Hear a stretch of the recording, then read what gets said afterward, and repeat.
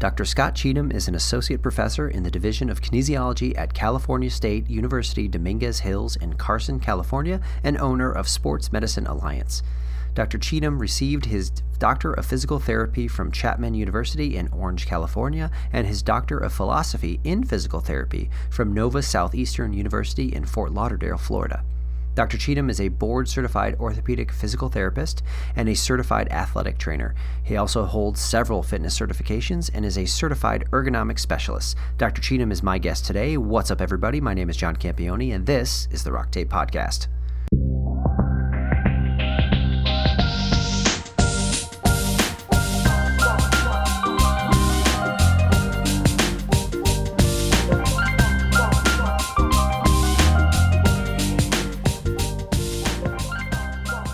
All right, I am sitting here on a, for me, lovely snowy day, but since you're in California, Scott, probably a lovely sunny day. Scott Cheatham. Scott, how are you? Good. I'm doing good, John. Thank you for having me.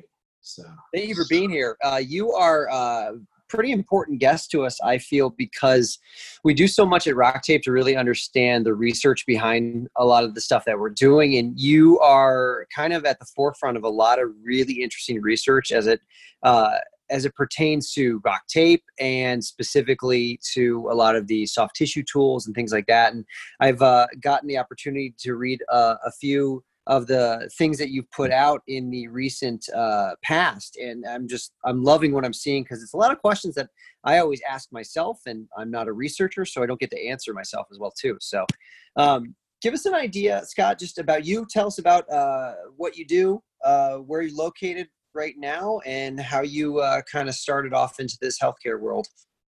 Yeah, I mean, well, just kind of, I guess, just beginning with my background. I actually started off in athletic training with, at Cal State Dominguez Hills. And believe it or not, Ethan, Dr. Kreisworth, and I were classmates. So it's pretty neat just to see how, in the mid to late 90s and stuff, we started off in that, in the athletic training realm.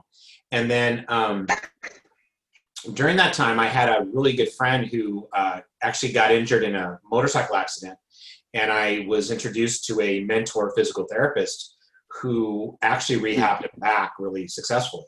So that kind of gave me the push and the want to kind of blend athletic training with physical therapy. So I ended up graduating Cal State Dominguez Hills, my bachelor's in athletic training and getting my ATC. And, most of us get our strength and conditioning. So I did a few years on the tennis tour, working with the athletes, which was fun. And then at the time I met my wife, and my amazing wife, where she went back for dental hygiene. So we were kind of in between. And then I ended up going to Chapman University for my DPT, my Doctor of Physical Therapy. So that kind of, that education I thought was good, just like, some of the grad schools like chiropractic and stuff like that. You learn so much, so much information just in the graduate schools.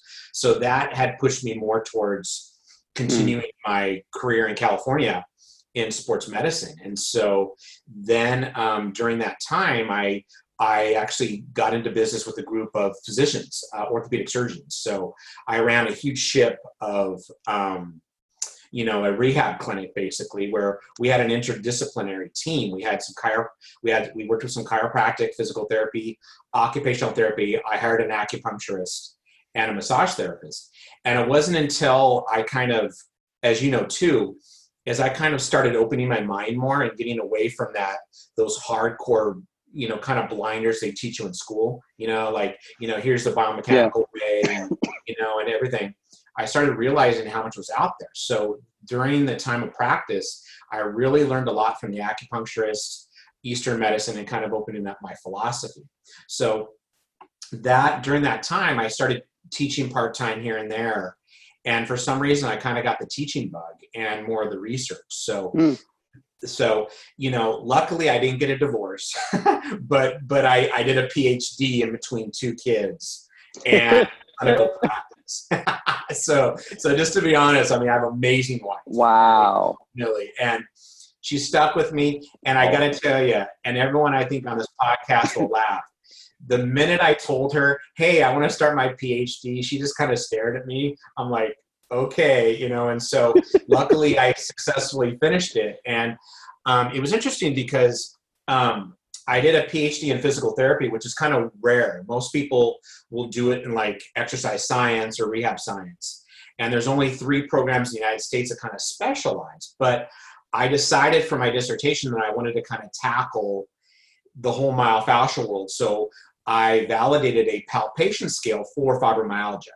So I kind of tackled the hard one. And gosh, I got to tell you, like halfway through my dissertation, I'm like looking in the mirror every morning saying, why did I do this? So it's like, it was just pretty crazy because, you know, fibromyalgia, you know, is those chronic pain disorders, but it has a lot to do with the myofascia and the neuroendocrine system and kind of everything that, you know, everything that's foundational to rock tape and how we look at the human body is really part of all these chronic pain disorders. So that dissertation kind of pushed me further into studying more of the myofascial interventions that has kind of led to my research now, right?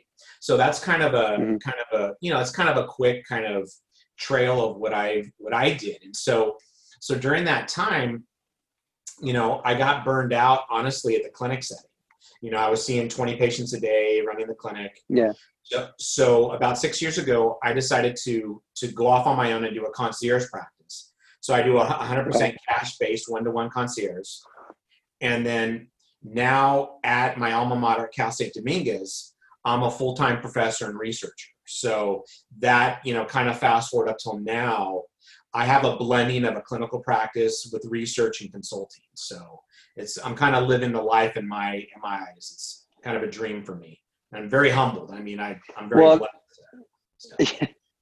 It also sounds like it helps you really kind of manage it. Cause I mean, with research being such a big job, your teaching, I can, you know, speak to the experience with that too.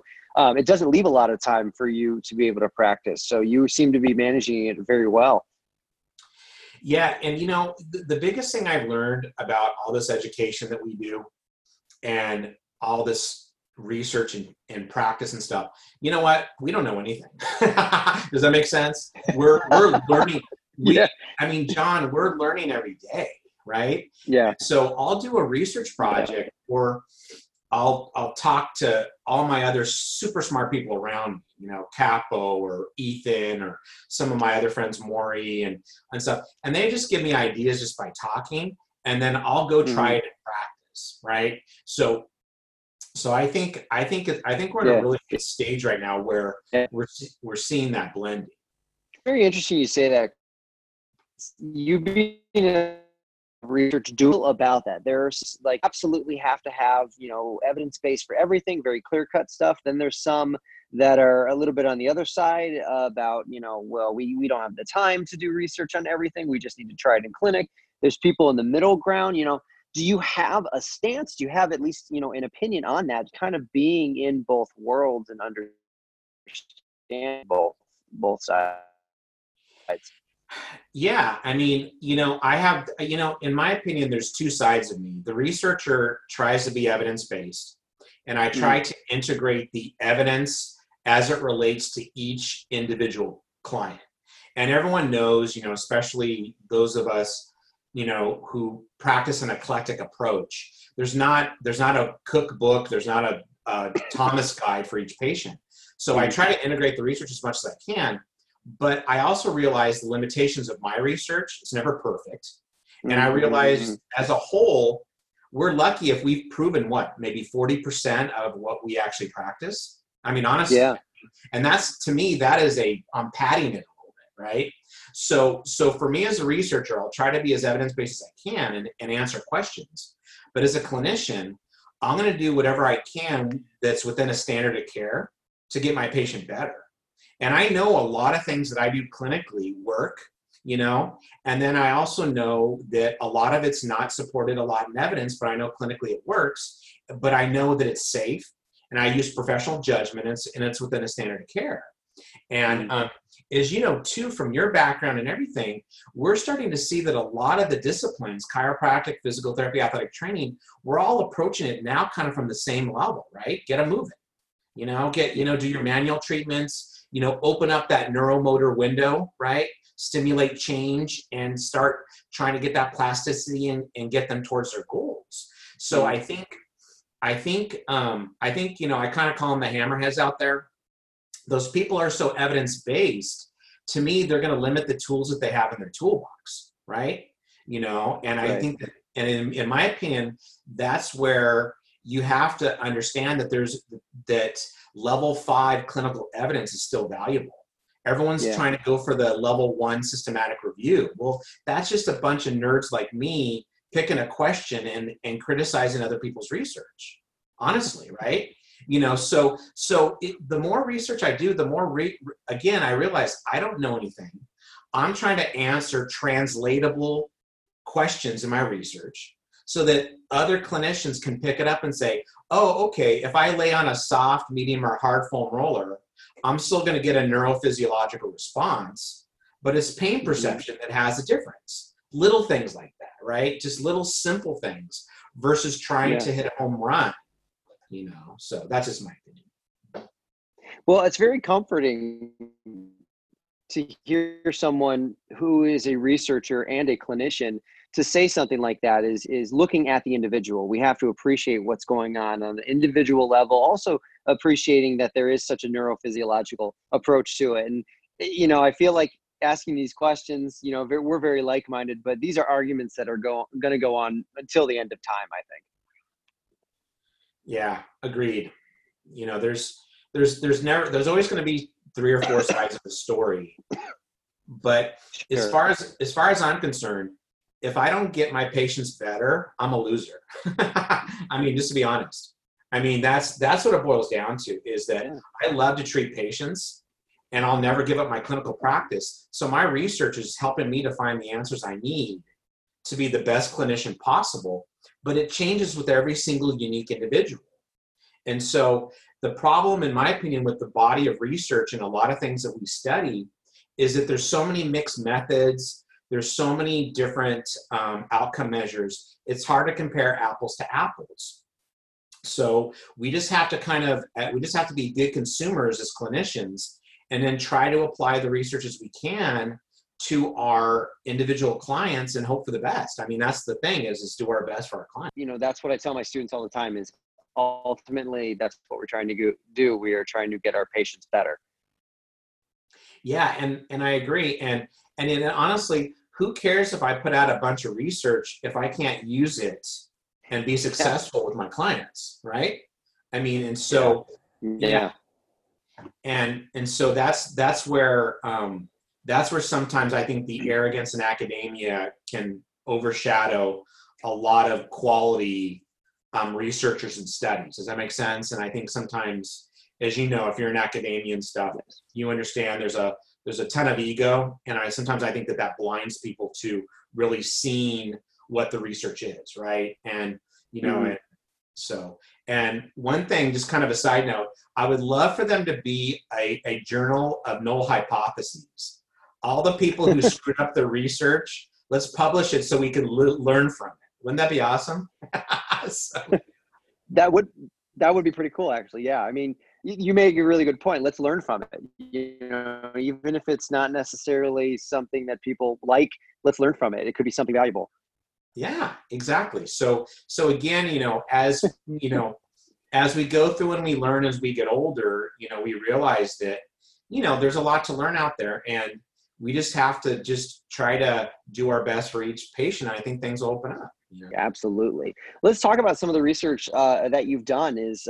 You being friends with Ethan, you are kind of helping out RockTape and doing some stuff that I don't want to say it's RockTape specific, but it's a lot of specific questions that we have about a lot of our different tools. And one article that comes to mind, and I believe this was probably sometime last year, but looking at the quantification of RockFloss band stretch. So, RockFloss was used in this study, but I think all bands, all tissue flossing bands, there's a lot of valuable information here. And what you were essentially testing is is there a way to, well, not necessarily is there a way, but can we quantify the band tension and kind of determine is this much stretch going to give you this much amount of force? So can you tell us a little bit about, some of the different procedures and things you were within that study?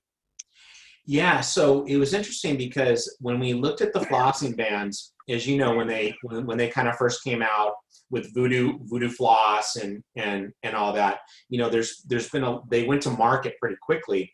And if you look at all the guidelines and stuff, they were basically, in essence, just kind of doing almost like an athletic training taping where they kind of overlap 50%, they pull 50%, and then they did that. So, the last couple of years, we've learned a lot about, blood flow restriction, right? Blood flow restriction, myofascial, compression, and all this other stuff. So I wanted to kind of eventually do a series of studies to try to come up with some type of cutoff score or some type of cutoff tension of the band to determine if it's blood flow restriction or if it's myofascial. And so the technical report we did was we first needed to quantify the tension of the band as we wrap it around the leg so that we can kind of quantify it. So then now that was our first study. So basically we took the Rockfloss 2-inch and 4-inch band, and we took a strain gauge and we kind of measured the different tensions. So our second study is we're going to take those methods, and now we're going to wrap the different pounds of tension or newtons, whatever you want to use to quantify it. And then we're going to have a Doppler at the ankle, and we're going to try to measure where the blood flow restriction changes. And then that'll give us a theoretical cutoff point to see, okay, if we pull hard enough, then we'll get some blood flow restriction to the extremity. And then, or if we loosen it up enough, we'll just get some myofascial, like that tangential shearing that we're theoretically thinking is going to happen. So that was going to be our second series. As we kind of, in summary, is we wanted the clinician to have something quantifiable, right? Especially for insurance reimbursement and documenting change. But also too, we want to find out, well, if you pull the band hard enough, you're going to eventually occlude or restrict some of those venous and arterial functions, right? And so that's going to be our study coming up this year. Is we got just basically an audio Doppler. We'll stick it at the ankle, and we're going to mark the band at different links, and then we're going to quantify where that cutoff score is. And then we'll run all the nerdy statistics to find out where that cutoff score will be. And then hopefully it'll be kind of a theoretical start for other professionals to look at, right now we're just going to look at the quad, which is pretty easy, the lower extremity, but we want to eventually get to all the extremities and stuff like that, So that's kind of in short what we're kind of leading to, and that's really cool. Yeah. And John, it's kind of interesting because, we're kind of breaking new ground here, right? Because the flossing bands, just in my opinion, following your basic science and following PNF and stuff, it's kind of interesting because if we compress the myofascia on one side of the body, we're thinking, okay, all that afferent information is hitting up here. But when you wrap the floss around completely, you get a 360-degree compression. So the question is how is that neurophysiologically going to affect it compared to like a foam roller, right?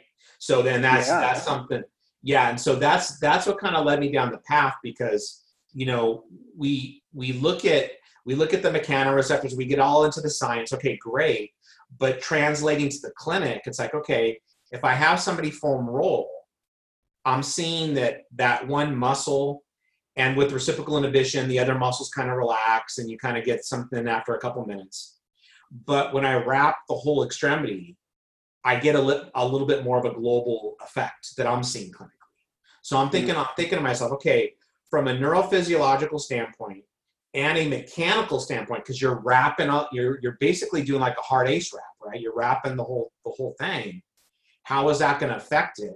And where's our cutoff, right? So that's what kind of led me to my thoughts on this on the rock floss studies, so hopefully study number 2 will find that cutoff value, and then hopefully we'll stimulate some other clinicians, because I like to be eclectic. I hate for everything to come through my voice. So I'll send it to some other people, and then they'll start looking at more of the therapeutic effects of the different tensions and see that compared to like foam rolling or ISTM or any of our other myofascial compressions. How are they affecting our bodies? That's really interesting. In this second study, will you be using the different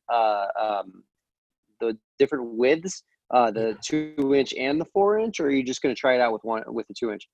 We're going to do the 2 and 4-inch to stay consistent. So, okay. And we're going to use the same methodology. We want to kind of compare apples to apples, so that when a researcher looks at it, they'll say, okay, here's how you quantify it. Here's your cutoff value. Go run with it, go play. So we want them to kind of play in the clinic. And we also want to try to find more of a, per se, poor person's blood flow restriction, because the new kits are super expensive. And we right? And so if we can pull the rock floss tight enough and get some blood flow restriction, and then do some closed chain active movements, shoot, that's great. But we just have to understand it. So hopefully, as we go down this path, the second study will unravel some details for us. But we don't know yet. I mean, it could end up just nothing. But that's what the whole fun about research is we're trying to investigate new ideas.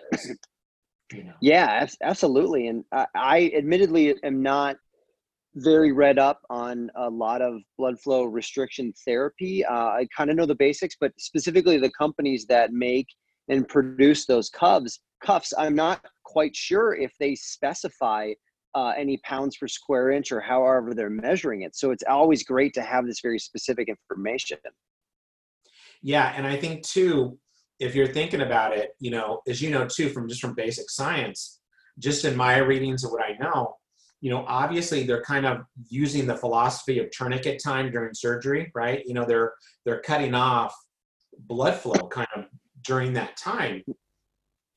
But then also though too, they're finding out that if you occlude or kind of restrict, occlude's kind of a strong word, but if you're restricting blood flow, and then all of a sudden you restrict it for a while and you let it go, somehow that stimulates the endocrine system and all these other growth factors, so that's the theory.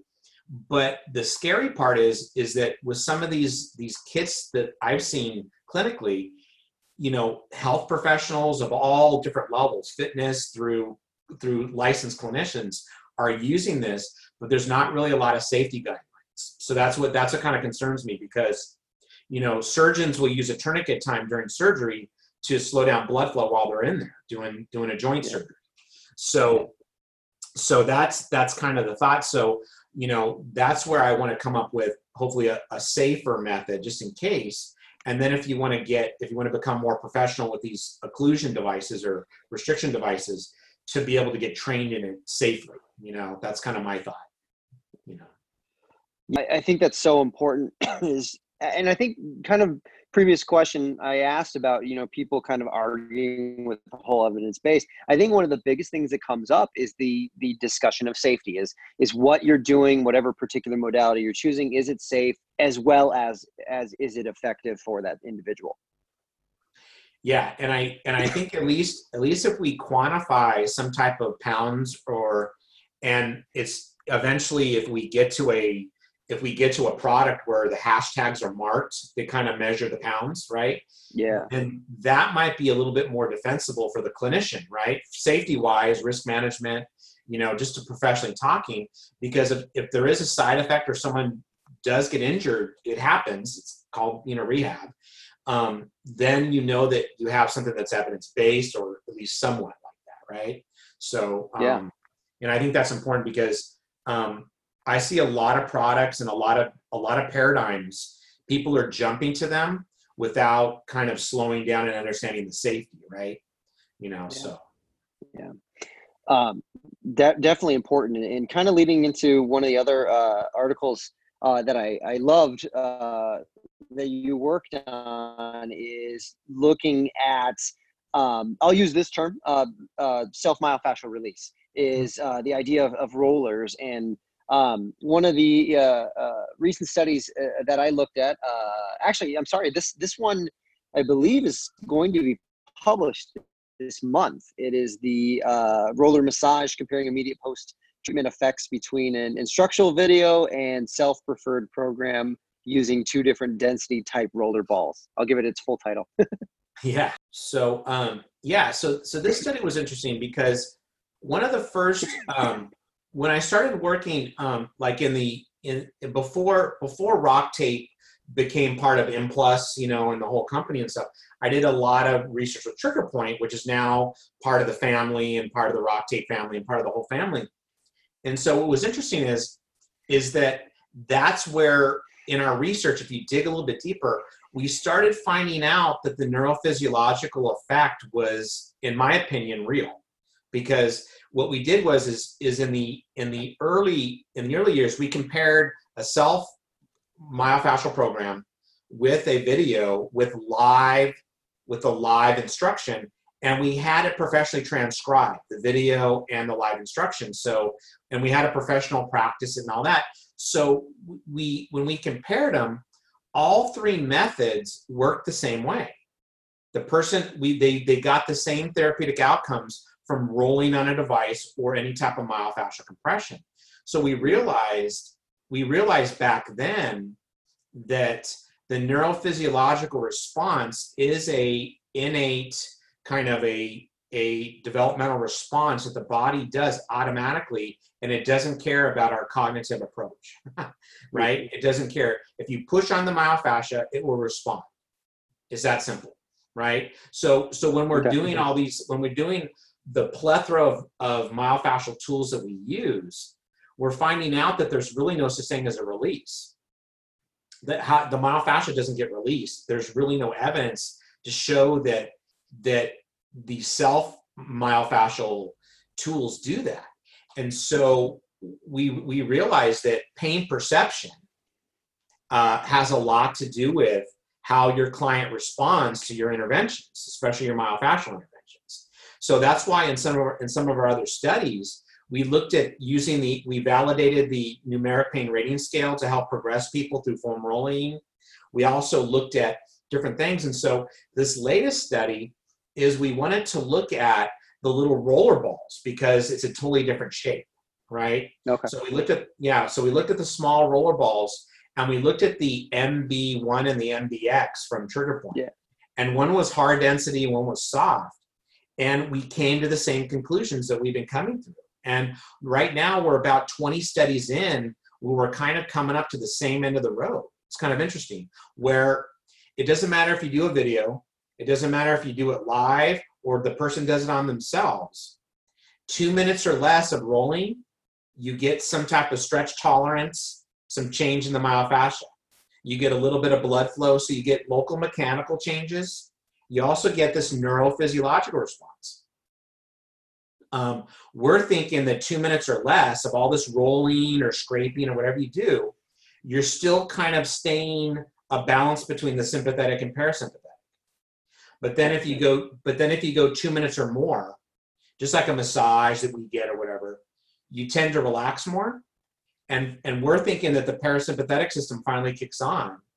And that's when you start seeing in the research decreases in performance, decreases in muscle tension, stiffness, et cetera, et cetera. So this study we did recently, we wanted to look at roller balls, but we wanted to go back to the instructional video. We also wanted to go back to the self-preferred program. And we found out that even if it's live or even with the video, if it's more prescriptive and it really instructs the person how to do it, they still do better. Okay. So to kind of conclude is we kind of came to this consensus to say, okay, look, if you compress the myofascia with anything you do, an elbow, a spoon, whatever, any tool, you're going to get some type of neurophysiological change. Locally, you're going to get a mechanical change. But there has to be some type of one-to-one connection with your client to affect the whole neural matrix and to start getting in there and start pre-programming and opening up that neuromotor window Does that make sense? You got to open up the neuromotor window. You have to. And so that's where I think when we look at the new movement specialists, the new FMT movement specialists, and what Rock Tape is doing, the essence of that is trying to maybe use the myofascial tools in the beginning to open up the window and then start moving, start opening up those chains, opening up those neuronal chains and get things going. And so that's what we kind of concluded with this latest study, is that, prescriptive obviously is better. It's pretty obvious, but we just kind of came to that conclusion. So looking at some of the local mechanical changes, one thing I saw within the conclusions was a lot of increased blood flow. Do you think that plays an important role in some of the neurophysiological effects that you found? Yeah, I think as you guys know too, we've seen this from the post-exercise research, like with DOMS. We know now that lactic acid is our friend, right? It's not bad, and stuff like that. So I really think that especially with the myofascial rolling and stuff, that we're getting some type of pH changes. We're getting some blood flow in there. We're getting fresh oxygen, and we're really kind of part of that, those 3 R's, right? Rest, restore, regenerate, right? So I think that the rolling is going to be helping with the whole regeneration. So I think that we are pushing out fluids. We got to move things around. And so, and also too, though, there's been, if a lot of our listeners here want to really nerd out, you can go on PubMed, or just, you guys can email me. We can maybe put it up on the blog or something. But there's a couple of really good studies that show blood flow during and after rolling, and it makes sense though. After you massage somebody, you get redness. So we're not far from what we see manually with manual myofascial and stuff. So John, you're right. I think we get a lot of therapeutic benefits mechanically, but I think everyone's excited about the neurophysiological, but we can't forget why we're doing it. And that's if you look at all my research, I'm trying to answer practical questions. Like, okay, if you roll on a roller, why? Because if our treatments don't reflect our patient goals, then we're not going to get anywhere. We're not going to have the outcomes that we want. So all these great exercises we talk to, all these great interventions, they have to have meaning with every single patient that we prescribe them to. So I think when we look at the local mechanical effect, are we going to be doing it pre-competition or post-competition, right? Why are we trying to do it? So I think we're gonna, and we have some more articles coming out talking about it, but we should be able to now, with all the research, determine in our practice what is the best way to do it. Do we do it in between sets? Do we do it before exercise, or do we do it afterwards? Unfortunately, when it trickles down to clinical practice, we're all so busy. Most clinicians default to their standards. Does that make sense? And we always kind of default to the busy clinic. So my soapbox for 2020 is to try to help translate this stuff into a busy clinic. Because clinicians, I hear all the time when I go around the country and I talk, they always say, these are great stuff. I love the ideas, but how do I integrate this into a busy clinic? I only get 15 minutes per patient. How do I do this? So I think it's a challenge for everybody to take all these great ideas, but sometimes having someone roll out for 10 or 15 minutes, that's 15 minutes of your 1 hour treatment. Does that make sense? So I think we gotta, every clinician it's a challenge to find that sweet spot, Definitely. And sweet spot's a good word for this too. Is you mentioned before duration, talking about sympathetic, parasympathetics, and you mentioned 2 minutes. Did you find there's a particular threshold where you start to like lean into the relaxation, and then up until that point, could it possibly be more pre-activity, kind of getting the tissue prepared for activity? And with that also, did you pay attention to any specific parameters like rate or the speed at which someone was rolling? Yeah. So, and I'll kind of give you a summary and kind of answer your question. And this includes other researchers around the world that we collaborate with, is that we found out that the nervous system is so sensitive, the speed of the rolling doesn't matter.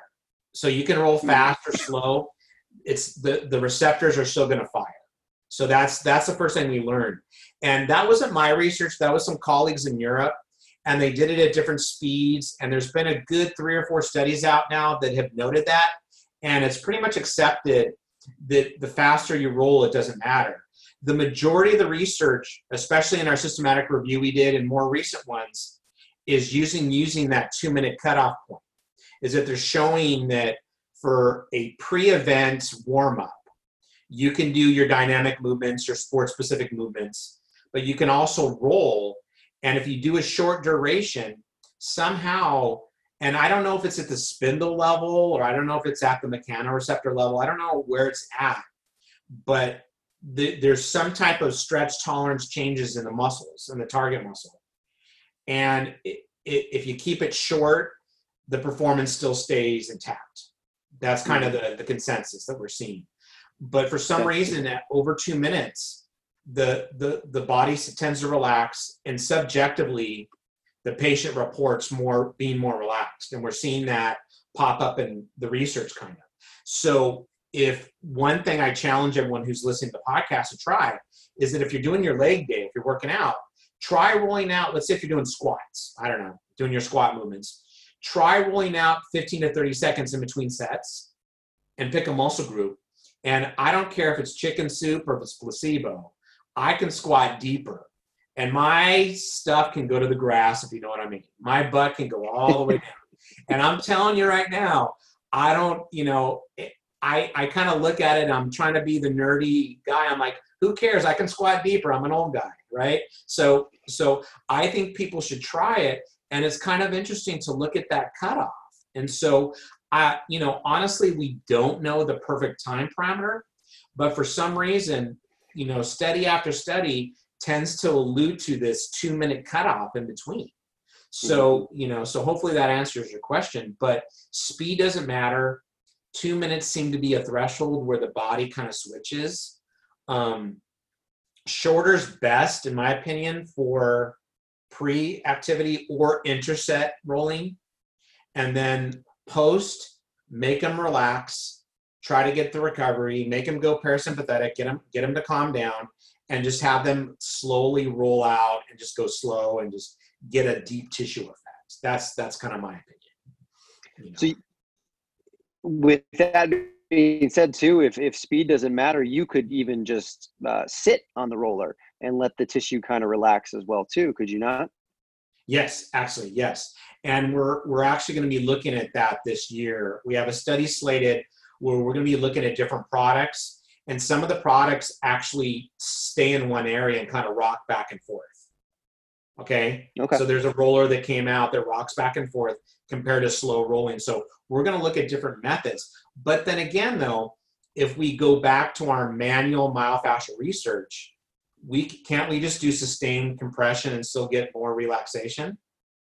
Yeah. That's a theory, right? Manually, but we don't know if that works the same with body weight on a device. So we're going to try and look at that. Yeah, that's kind of one of the areas. So with body weight too, another thing you looked at, looking at the MB1 and the MBX, for the any of you who aren't paying attention to the boxes when you buy these balls, the MB1 is the green foam ball for rolling. The MBX is the red one. The MBX red ball is much denser, so it's a little bit more firm. And this is something you guys looked at as well too. And I'll ask you to talk about that, but also ask the question about depth. You mentioned how speed doesn't matter from what you have been seeing, but what about depth, and then also the density of the device that you're rolling with? Yes. So depth is an interesting concept, and that's one aspect, honestly, I don't know yet. But looking at if you look at some from some of the classics, like Stecco and Schlepp and all of our great myofascial researchers, there's different parts of the body that have different densities of myofascia, right? And also too, there's different parts of the body with different receptors. So I'm almost thinking, and I don't know this because I'm like you, I do a lot of manual therapy. We've studied all the different paradigms and stuff. But I'm telling you, sometimes the lighter I go, the better effect that I get. I don't know about you, John, but I think the consensus is. But sometimes I think that the myofascial rollers might actually be going too deep. I think sometimes they're going to be pushing past the whole myofascia into the muscle belly and really kind of affecting the spindle, maybe something differently. I'm not sure. I don't know if, depth is going to make a major difference because body weight seems to be the standard across all 120 studies on rolling. But also though, too, if you use a roller stick, which is a lot lighter pressure, right? We're seeing that. So I'm not sure yet if the depth is going to have an effect, but physiologically, it does make sense so that the deeper you go, you're going to compress all those tissues almost too much. So I'm not sure yet. I don't know yet, but I would like to try to find an answer to that eventually because it would be interesting to look at that. And so your other question is going to be on the density. Is that correct? Yes. Okay. So we did two studies that kind of went hand in hand. We did now also too, just to kind of, for our listeners too, we just got to kind of premise this a little bit. Basically all the studies we've done was on the short-term effects because we're finding out that the nervous system will recalibrate itself or go back to threshold or baseline after about 20 or 30 minutes. It makes sense, right? I mean, the nervous system will always kind of go back.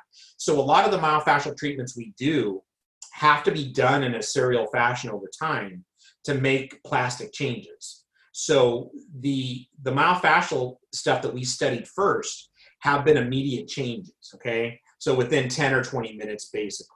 So that's important I think for the listeners to understand is there's not much research that have looked at that yet. The only reason is because most of the researchers on these myofascial interventions, we all kind of agree that we need to learn how the engine works first. So now that we kind of know how the engine works, over the next 5 years, in my opinion, the people I collaborate with, you're going to be seeing a lot more longitudinal studies, okay, now that we understand these effects. But the last 5 years have been a lot of questions that we've been asking on saying, okay, how does the engine work? And so now I think we have enough research to come up with the mechanical and neurophysiological where it's going to guide us more long term. So on that premise, we did two studies looking at roller density, so the stiffness of the roller, and we also looked at the surface, and they go kind of hand in hand. And so what was interesting is we found out that a soft, medium, or hard roller have the same post-treatment effects in joint range of motion and pressure pain threshold among all three.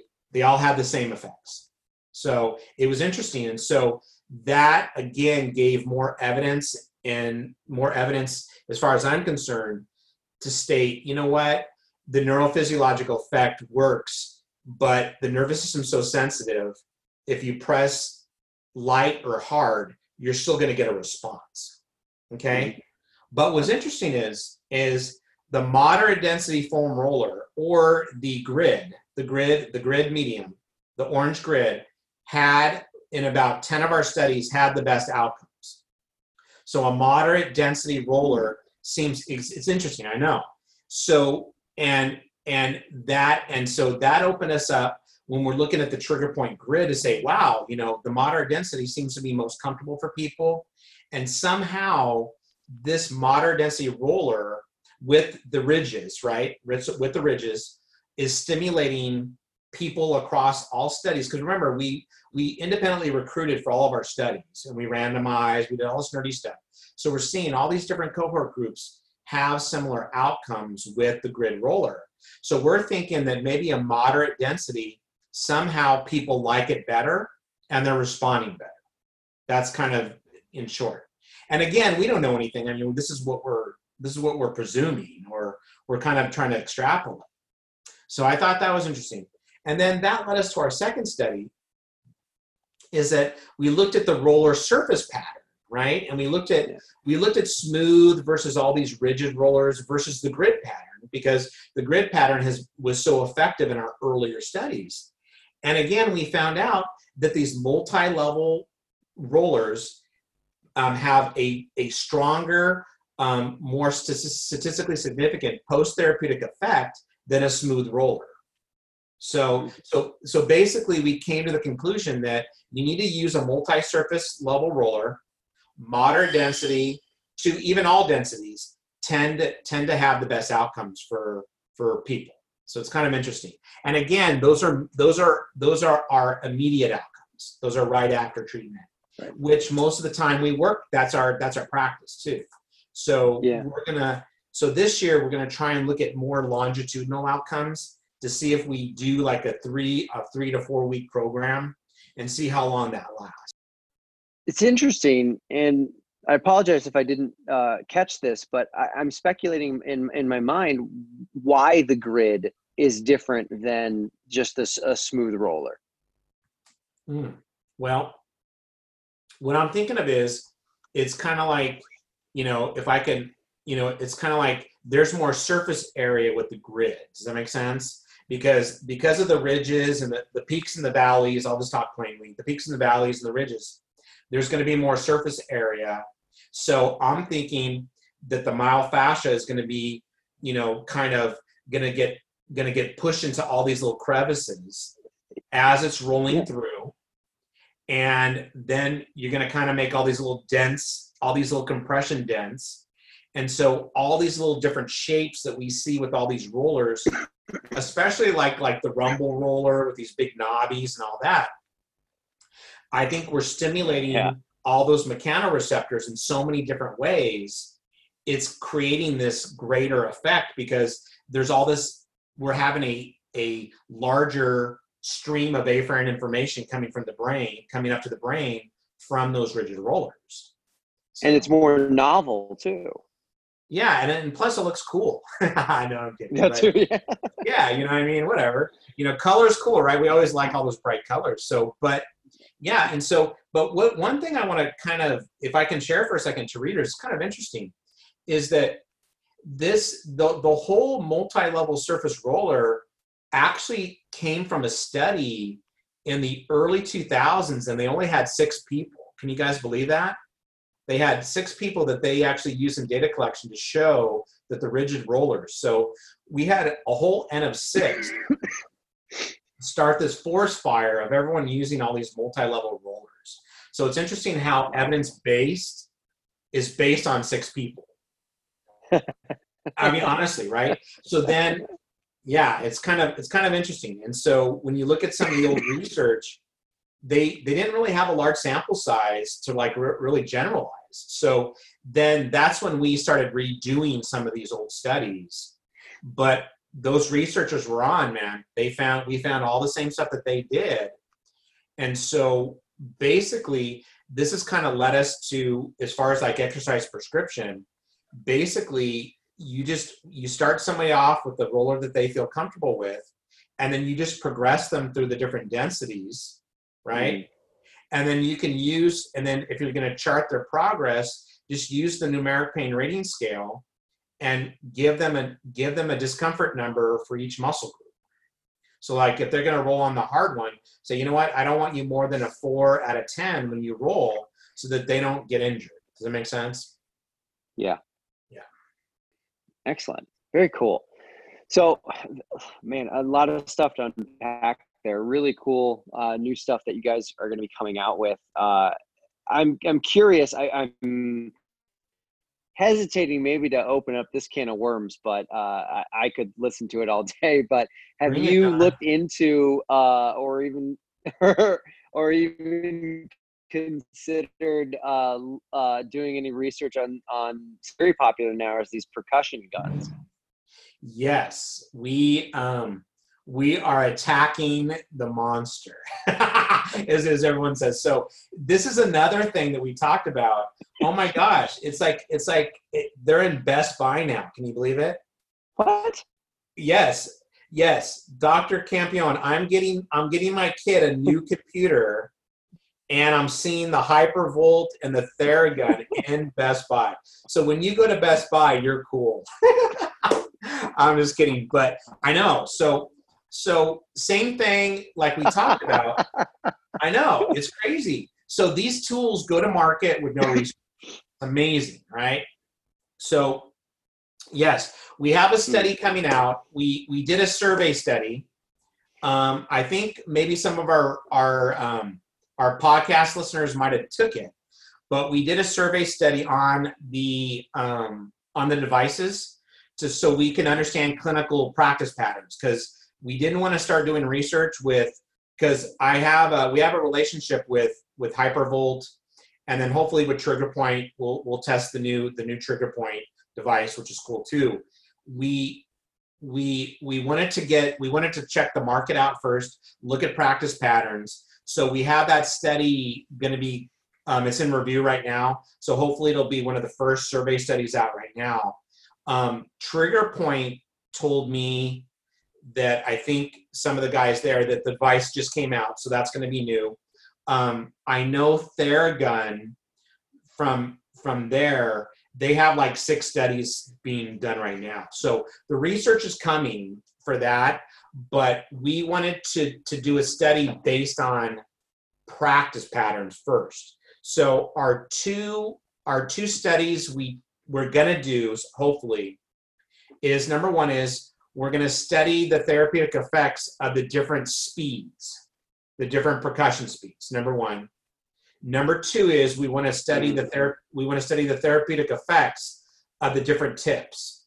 You know, the plunger tip, the ball, the fork, and all that. So I think we want to go there because because we want to answer like just practical questions, you know. So right.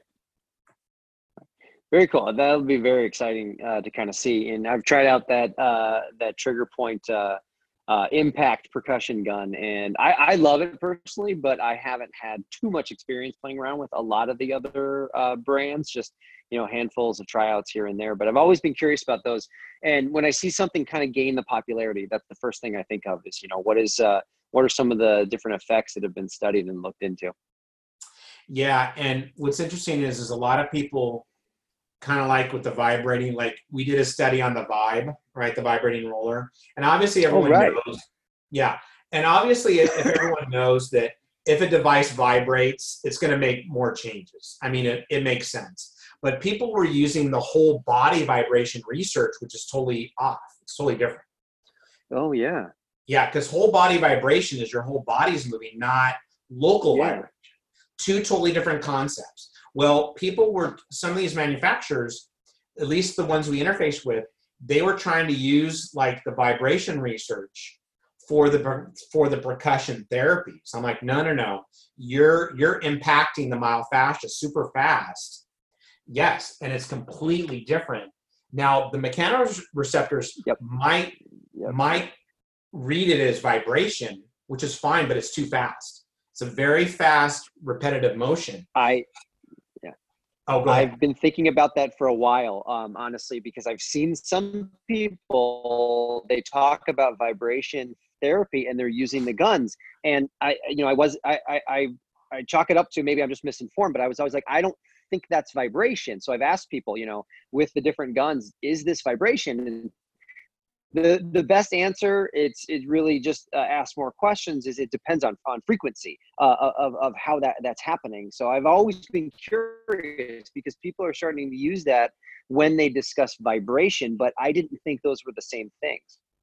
Yeah, I mean, and again, in my humble opinion, when you look at the whole body vibration, they use it, like you said, in frequency or hertz, right? But it's a larger amplitude. And you have a vertical component and a horizontal component. So you're on a plate and it's vibrating.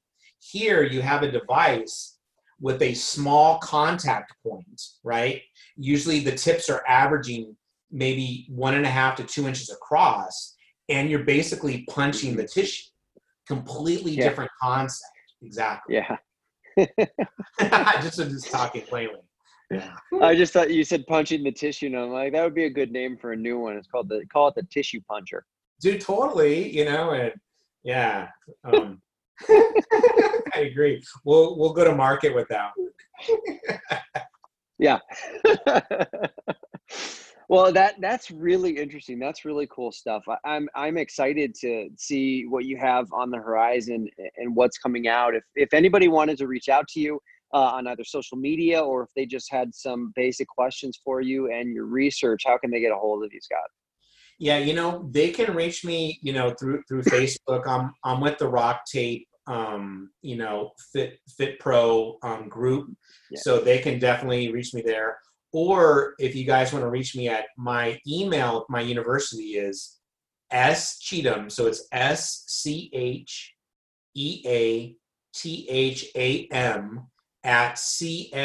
@csudh.edu. Or they can look me up. I have a private website called drscottwcheatham.com, or just Google me or whatever, and then they can contact me. But yeah, I would love to collaborate with anybody who would like to, have, look at some of our studies, or if they have questions and stuff, because again, the more ideas I can foster, the more questions we can answer and the more we collaborate, because like we talked about, we're on the same boat. And I'm a clinician at heart like everybody, but I always love to have new ideas for research, and so if some of our listeners out there have ideas, yeah, please reach out to me, or just, put me on Facebook or whatever, any media, or, give me a call or text me, and then we can collaborate, because I think that's great, because the more great minds we have working, that's why I love Rock Tape so much. And what Capo and the whole team has done is that they bring together a lot of eclectic people. And we're all in the same boat. We're all humble, and we all share ideas. So yeah, if you guys have ideas, please let me know. And then hopefully we can bring some of those ideas to life, through our research. So. Absolutely. Very cool stuff. Scott, thank you so much for taking the time. I really appreciate it. Yeah. Thank you, John. And thank you everyone for listening. I appreciate it. Thank you so much from Dr. Scott Cheatham. Scott and I actually discussed after this interview if he'd be willing to come on a little bit more frequently and discuss some of the research that's available with a lot of the great things with Rock Tape and some of the other stuff that's found throughout rehabilitation. So look for more from Scott Cheatham coming very, very soon. Just want to say thank you again for tuning into the Rock Tape podcast. I appreciate you listening, and I just wanted to send out a quick apology. This past weekend, I was scheduled to be in Idaho to teach the movement specialist course, and I did not make it out. Unfortunately, we had to cancel that class. Pretty bad situation whenever, I can't make it out to something like that. That is the only time that has ever happened, and hopefully the only time that has ever happened. But we had some issues with plane maintenance, and then a storm came in Chicago, and there was no possible way that I could have made it out there. And I had my wonderful wife, Christina, Jody, Allison, Steve, Ethan from Rock Tape were all kind of on text messaging, looking for flights, trying to get me where I needed to be, trying to fly me into a place where I could drive from. But I was not able to even get out of Chicago. And by the time I would have ended up where I needed to be, it would have been way too late. So I want to say a very, very heartfelt apology, and I'm sorry to the people in Pocatello, Idaho that were looking forward to that course. We will reschedule. If it's me or if it's not me, we will reschedule and make sure that you guys get that movement specialist course out there. So once again, I definitely apologize for that. It's not something we do often, but it just could not be helped this time. Thank you guys so much for tuning into the Rock Tape podcast. Please keep an eye out every Wednesday for a new episode. And please check out our associate link at knackbags.com for picking up a brand new knack bag of your own. This is the only bag that I use. I love this bag for travel. It fits everything that I need. Use the promo code ROCKCAST. That's ROCKCAST to pick up your to pick up your knack bag. And take some pictures. Tag me on it. Let me see how you're using your knack. Thank you guys so much for tuning in. I'll see you next time.